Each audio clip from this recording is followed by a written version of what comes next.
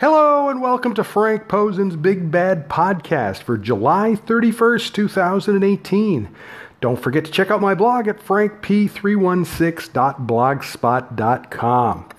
And if you go to the blog right now, I have posted the match video of Kana Asakura versus Rina from Sunday's Rizin show at the Saitama Super Arena. Now, of course, this was a rematch from last year's tournament when Kana put Rina to sleep, and I guess they needed a rematch because they wanted to make sure, that it wasn't a fluke or something like that.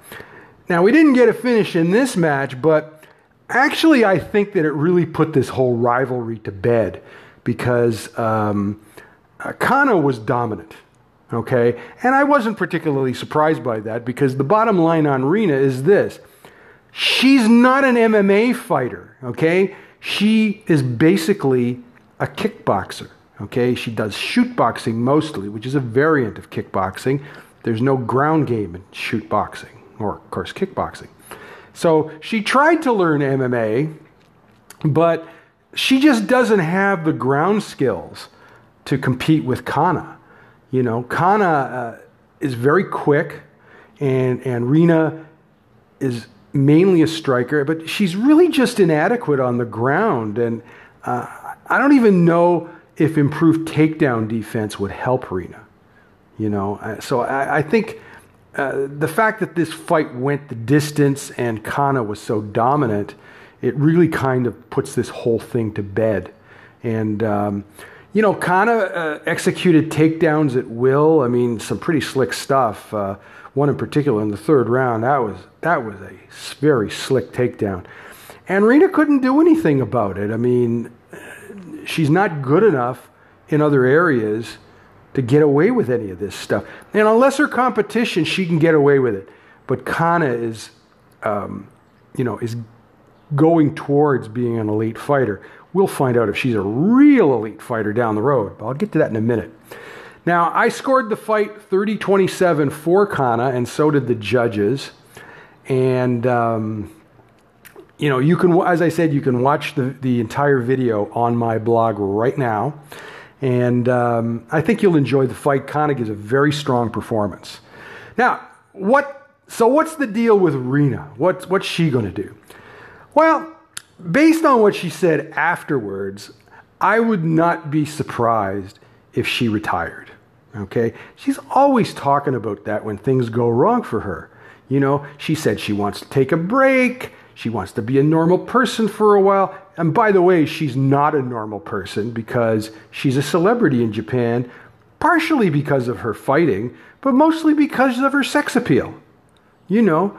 And so I just get the impression that she doesn't like MMA very much. And I think, I just don't think she wants to take the time to get really good at it, okay? She just thought that, I guess Rizin kind of made her think that she could just get away with what she got and, maybe she could get by against Kana, but Kana's just too quick for her. And the thing about shoot boxing is it's not a mainstream product, even in Japan. Now, what could Rina do other than what she's doing now? Well, because of her sex appeal, she has mainstream potential in Japan as a personality on TV or in movies. She could be a star, but just not as an MMA fighter because she's not good enough at it. And who knows? Maybe she'll retire, get married, and move back to Osaka and start a family. I mean, that's a possibility too. But she may change her mind and not retire. But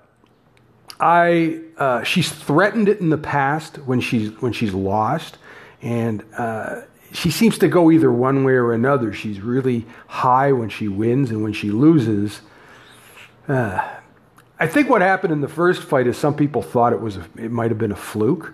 I did not think so because it became clear over the last year or so that Kana had really improved a lot. And Rina was basically still Rina. She still was, pretty rudimentary at MMA. You could see, when you watch this fight, you'll see on the ground, she just can't compete. with somebody who's really good on the ground. She can't. And I don't know how she learns that. She just doesn't have that in her, I guess. So what they're going to do after the show, what happened was that Rizin announced that Ayaka Hamasaki will face Mina Kurobe at Rizin 13, September 30th at Saitama Super Arena. And the winner will likely face Kana Asakura at the New Year's Eve show. Now, here's the deal on this. They're going to try and sell this as a competitive match, but I don't expect that, because the bottom line is that Ayaka is an elite fighter and Mina is not. Okay? Mina is 41 years old, so she's kind of old already, and she's not that experienced. And she trains at Master Japan. Now, what they'll try and say is that, okay, she's the current Deep Jewels atomweight champion, and that makes her an elite fighter. Now, the problem with that is the talent level at Deep Jewels is so low. I would describe Mina as the best of the worst. I mean, her opposition in Deep Jewels is just awful. Okay? Now, she went to Korea, and she lost by TKO to Ham So-hee, I guess about a year and a half ago or something like that. And I think that fight is a better gauge of her talent. She is a mid-card fighter that if she was fighting for somebody, if she fights somebody who is better than her, she's not going to win. Okay? And Ham knocked her out. The bottom line is Ayaka is an elite fighter, and Mina just doesn't measure up to her. Ayaka is 37 years old. She has been a champ in Deep Jewels and Invicta. Of course, she was trained by the legend Megumi Fuji. And I'm not going to say Ayaka is as good as Megumi, because who is? But Ayaka has represented that training very well through her career. Now, in recent days, Ayaka has concentrated on training Rina. So she hadn't fought in quite a while until she returned in May in Rizin, and she won over Alyssa Garcia.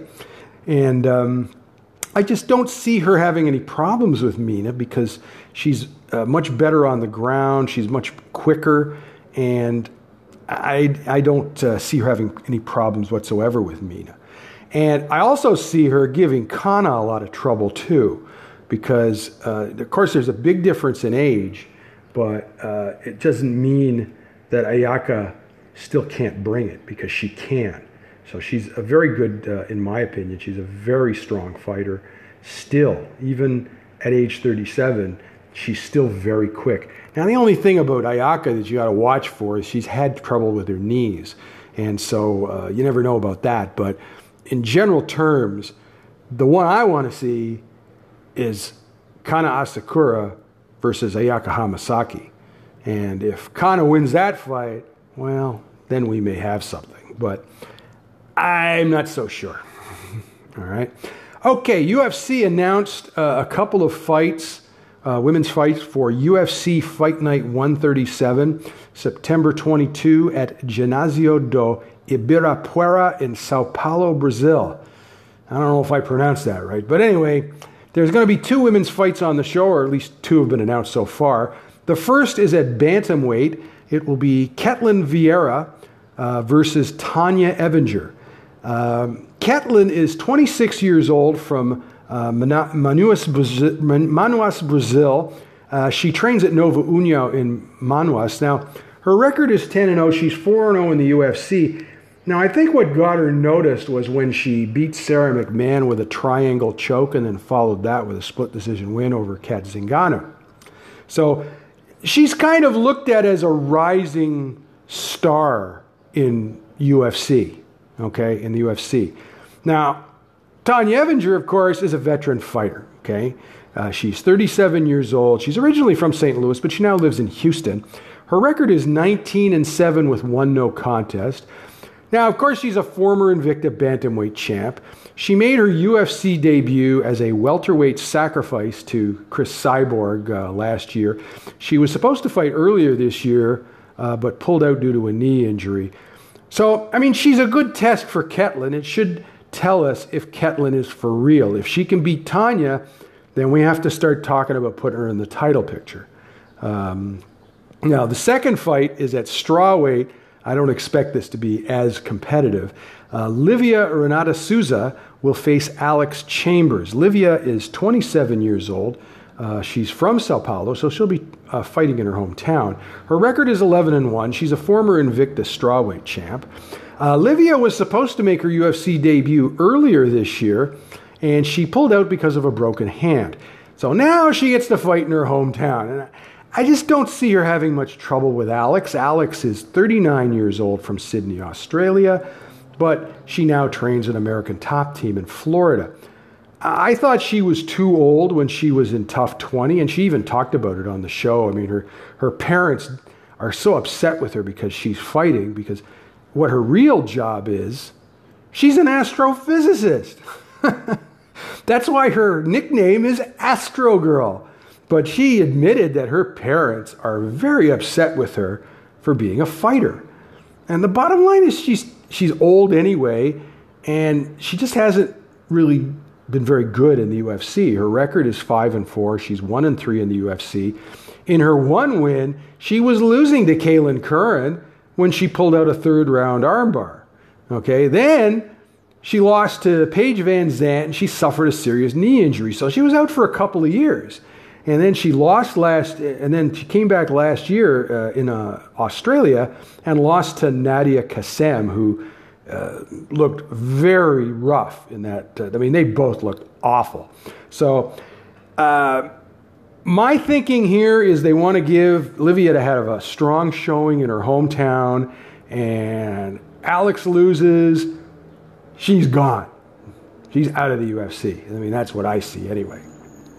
Okay, so that's what I'm expecting from that anyway. Livia, honestly, she has title potential down the road. It'll be good to see her make her UFC debut. Okay, that's it for today. Not sure when I'm going to be back. Later this week, I assume.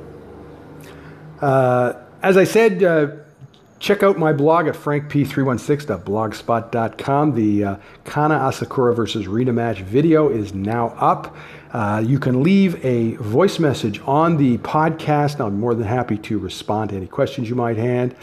And if you want to subscribe to the podcast, you can do so at Google Play Music, iTunes, Spotify, and Google Podcasts. Again, probably back in a couple of days. Have a good day, and we'll talk to you later.